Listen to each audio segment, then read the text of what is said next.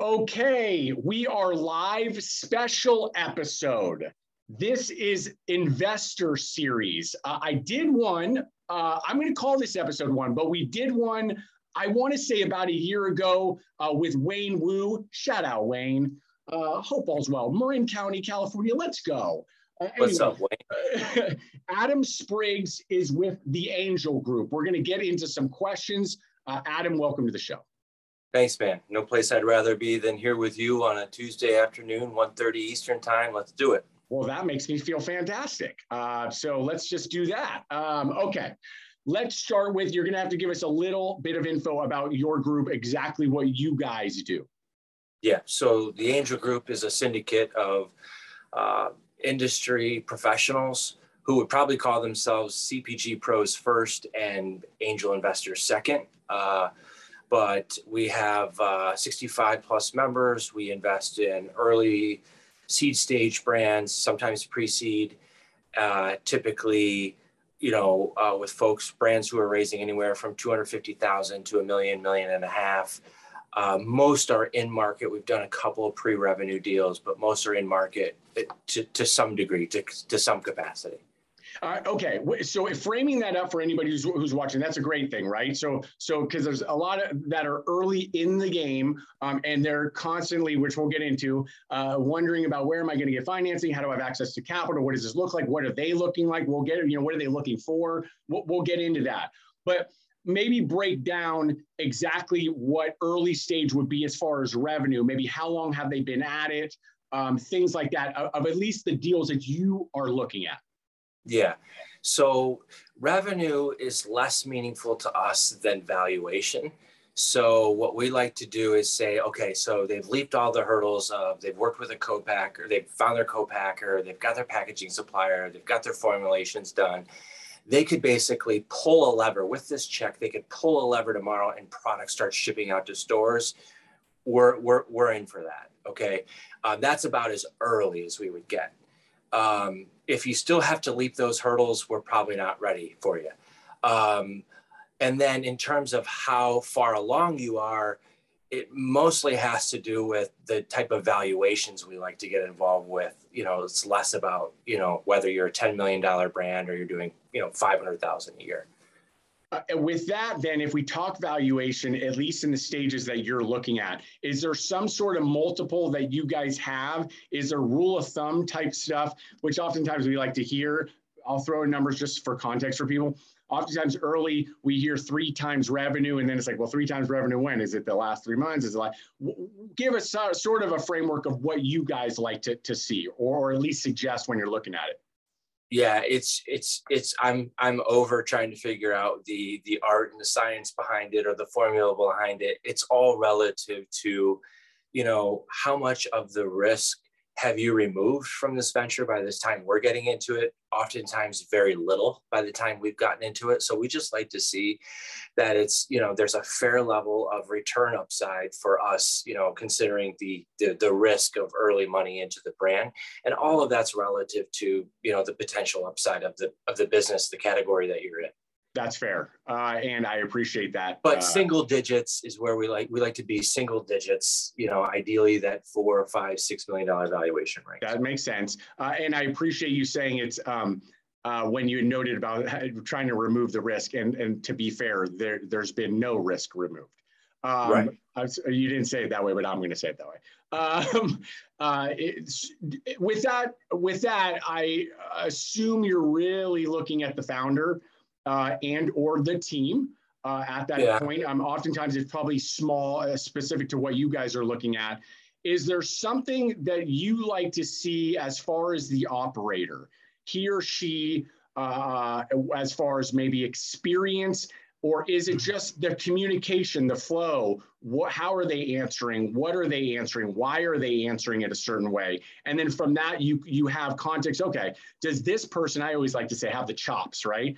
To be able to do this, for not right now, not that next hurdle you talked about, but will they carry this thing the next 5, 10, 15 years if they had to? Do they have the ability to do that? Yeah. of all the variables that there are to look at in a business at these early stages, being able to sit down and spend quality time with the founder is one of the most kind of tangible things you can sink your teeth into. So it's certainly an important criteria, but most of the times it's more about, I'm looking for, are they surrounding themselves with industry people who can shorten their learning curves regardless of industry experience. So I like to see people who are well networked. So one of the first things I see is when I get a deck from a founder, I'm pretty well connected on LinkedIn. I like to at least think that we've got 20, 30 shared connections. If not, then I'm looking at the advisory board that they put together in their deck. I'm looking for people that I'm familiar with. I like to see people who are networkers and who like to learn from others. But we don't spend a lot of time with these founders. We're making investment decisions. Typically, angels like us, we're making them within 2 or 3 weeks, and there are always more unknowns than there are knowns. So, but we do like to get a good feel for founders. Mostly, we're starting with product. Is our determining factor. I like that. Okay, now let's talk product then. Have you? You would have to be fair to this, but because I know the answer, so I'm setting you up for this one. Do you invest in anything that you wouldn't eat and or drink? Yes. You do. Yeah. Fair. It's a great comment. Why? Or how do you wrap yourself, even though there's a few of you, I'm assuming, on the team, right? It's not just you. You're not the only decision maker, but how do you get through that emotionally, basically separating yourself, right, from the check and your emotional feeling about it, when you're thinking about it day to day? It's the same thing as, my whole background's in branding and packaging. And if you're in branding and packaging, especially in CPG, you are a translator between the founder and the market, And so you're translating the founder vision to what you think the world is going to respond to. And I look at investing as the same way. I'm looking at it as, regardless of my personal tastes and biases about what I'd like to impart upon this brand story or about on this package design, I'm really thinking about how I'm programming this for the market to receive it. And I look at the same way. So even if I wince when I take a sip of a product or it's an acquired taste, I'm trying to appreciate what how the broader market's going to receive this. That's fair. And again, because you're in the business of investing. Yeah. You're not in the business of needing to love, right? Because that those are two separate things. And anybody I don't know how your fund is made up, right? But if somebody's putting money into your fund or however that's going to work, right? You have LPs and the like, but they need to make sure that you're on that tip, not on your emotional, personal, not in your emotional, personal sort of journey, right? Even though that can work too, meaning you're just weeding out a lot more. It needs to be in your cabinet.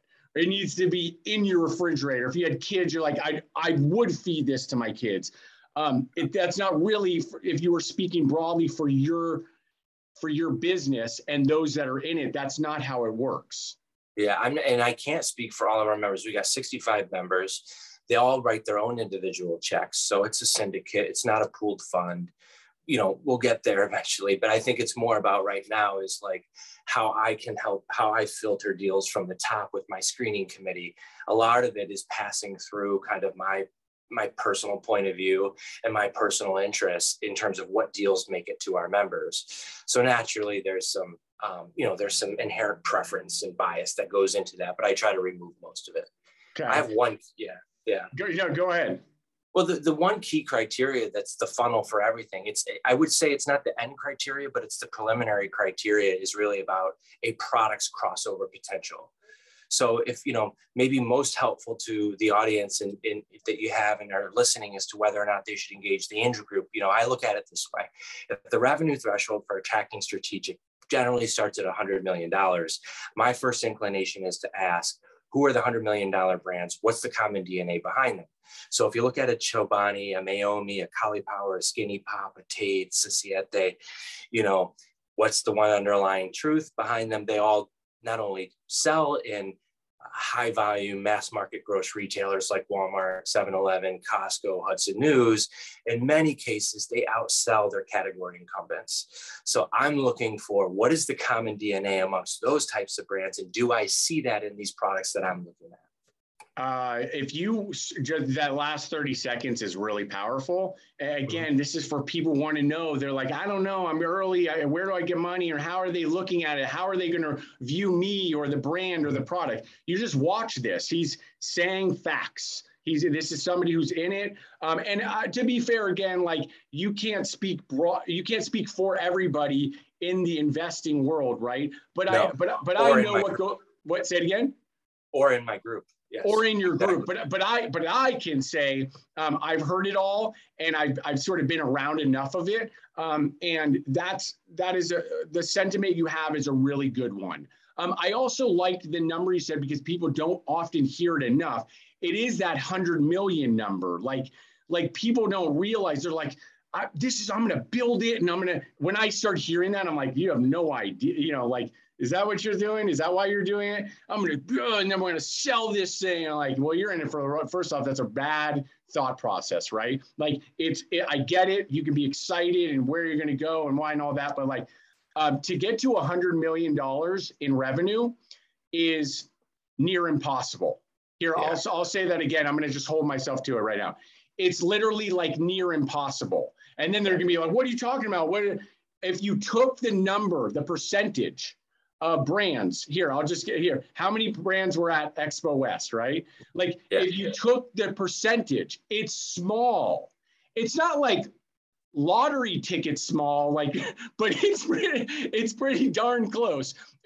Because you need, I'm going to let you just go on, expand on this, because you need everything to hit. Well, yourself, your team, finance, access to capital, amazing product, growth in the category, nobody come in and chop you by the legs, like every luck, God's will. I'll just keep going. Like you get it? So please expand on that. Well, I would say that all those things are true, but to me, everything is predicated about products crossover potential. That's my drum that I bang. Okay, so it's more about $100 million almost always inherently means that you need to acquire mainstream middle American shoppers. Okay, so save yourself the trouble right now. Take your product formulation, drop it into your current product, drop it into a healthcare headquarters in Cleveland, Ohio, a CPA's office in San Antonio, and let's see how approachable your product is, how simple the core proposition is, how essential it is to the rhythms, and routines of these people's lives. And that can tell us a lot about whether or not you're going to acquire the customers you need to scale toward that $100 million, target.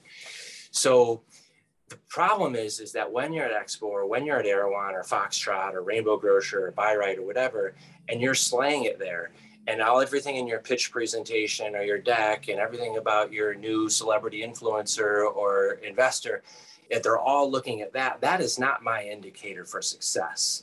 It is very little to do with, there's a very big difference between those people who are trying to be 100% better in their daily life, okay, versus the mass market who's trying to be 1% better in their daily life. They want slight guilt reduction. The people you're selling to now want health superiority, So very different purchase motives. And most brands that get to that $100 million level have to be able to appeal to that 90% without compromising appeal to the 10% that they need for early traction.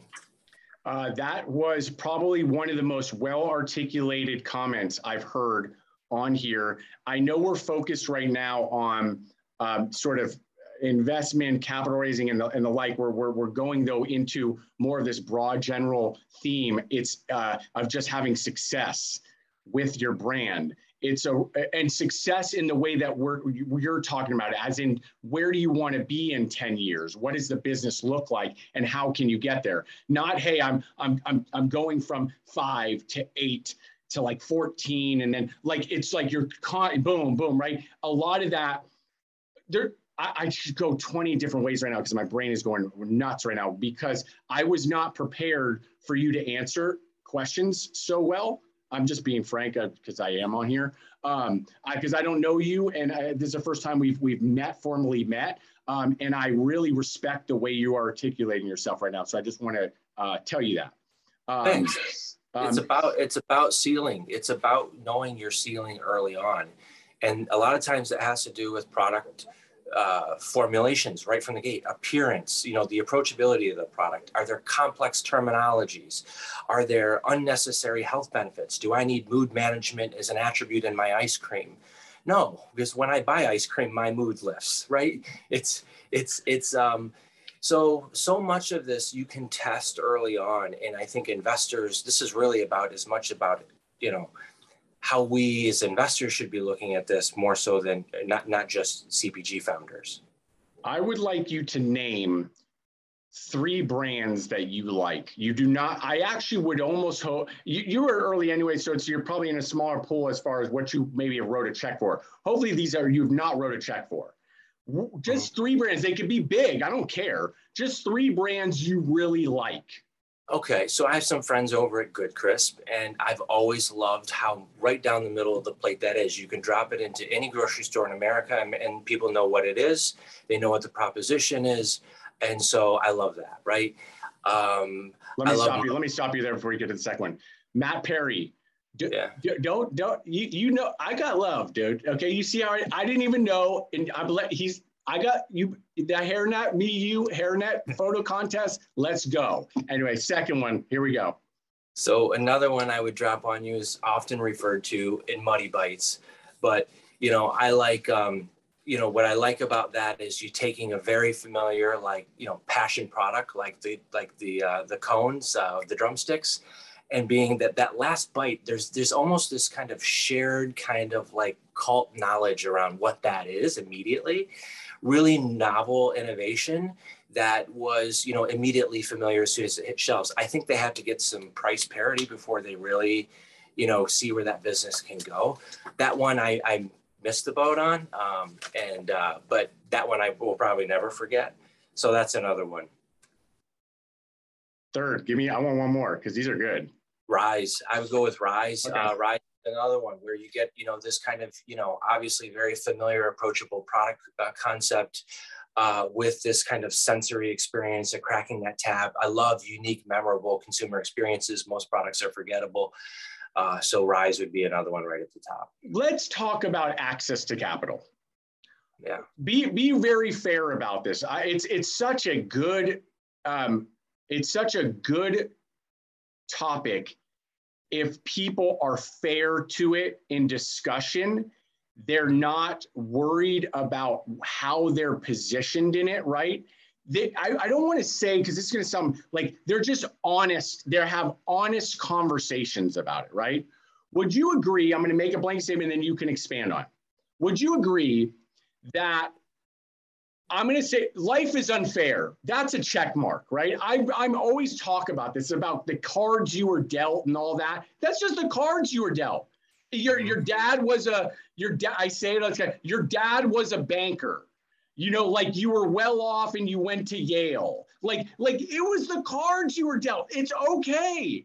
Like, if anything, lean into that and freaking go crush. I'm going to sound so stupid when I say this. Go crush it. So stupid. But like, I don't care.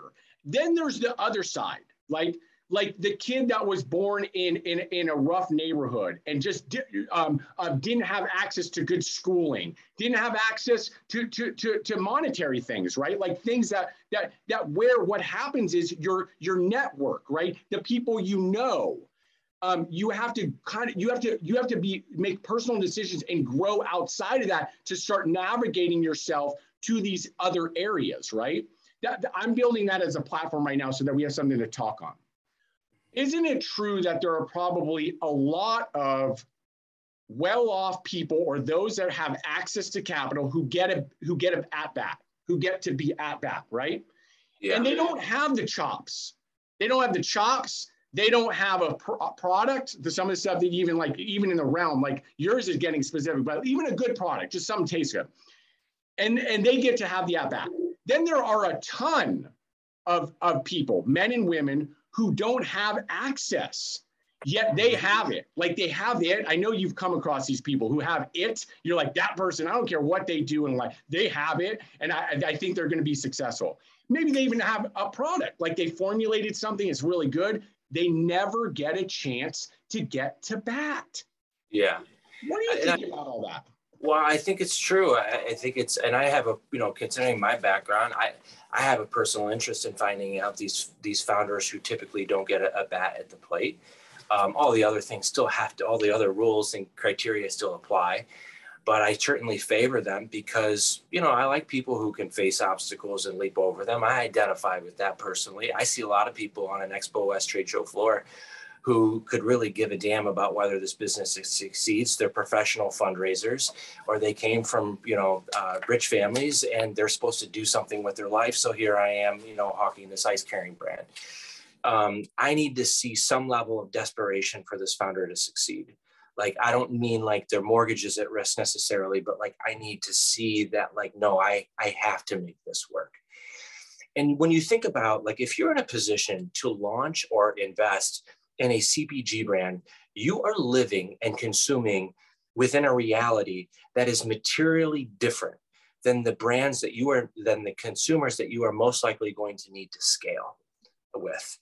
So I like founders who come from kind of lesser known places, lesser known markets outside of CPG ecosystems and hubs, because most CPG founders are out of touch with how the rest of the world eats and sleeps and drinks. And so I like to see founders that come from a different background and kind of from that kind of mass market identity. So good, Adam. Adam, I want to keep these in a controlled space of like 15 to 20 minutes. Sure. I could wrap with you for an hour. I know I can. And I'm going to do an episode 2 with you. I want to end it though with something just to close it out, but I need to say that now so that I hold myself accountable. It's people know that I'm very sort of transparent when in these dealings. Again, like I kind of like being able to say this. I don't know Adam. I just met the guy. And I'll leave this thinking, I like that guy. No, I don't know him still, but like I still have to get face to face with you. That's how I always like interact. Like, right, I got to be right in your freaking grill, and then I could tell. Okay, can I roll with this guy or gal or whatever it may be? Anyway, that's just a personal thing. I'm with you. But you have it check mark, and I respect the commentary a lot. And I've spoken to a lot of people in your space, as you can imagine, over the years. I just really like that your delivery. So again, we're going to have to do follow-up questions to get deeper into stuff. Could I sneak one thing in, Mark? Yes, absolutely. And I'll make it super fast because I know you have an audience here. The Angel Group is really designed to help people who are in the industry who want to participate in the upside that everybody's speculating about around them or that they're helping to create. So I would welcome any of your listeners who have an interest in investing. It's not just about being an accredited investor. There's some other ways to invest in brands as well. I would invite them to reach out to me, find me on LinkedIn. That's what the Angel Group is really about. It's about bringing industry people together to share in deal flow and to participate in the upside of the industry. And we've got, we're investors in Siete, in Poppy, in Better Booch, in Barcode, Goodles. So, we've got some pretty advantaged deal flow here. It's a great network to be a part of.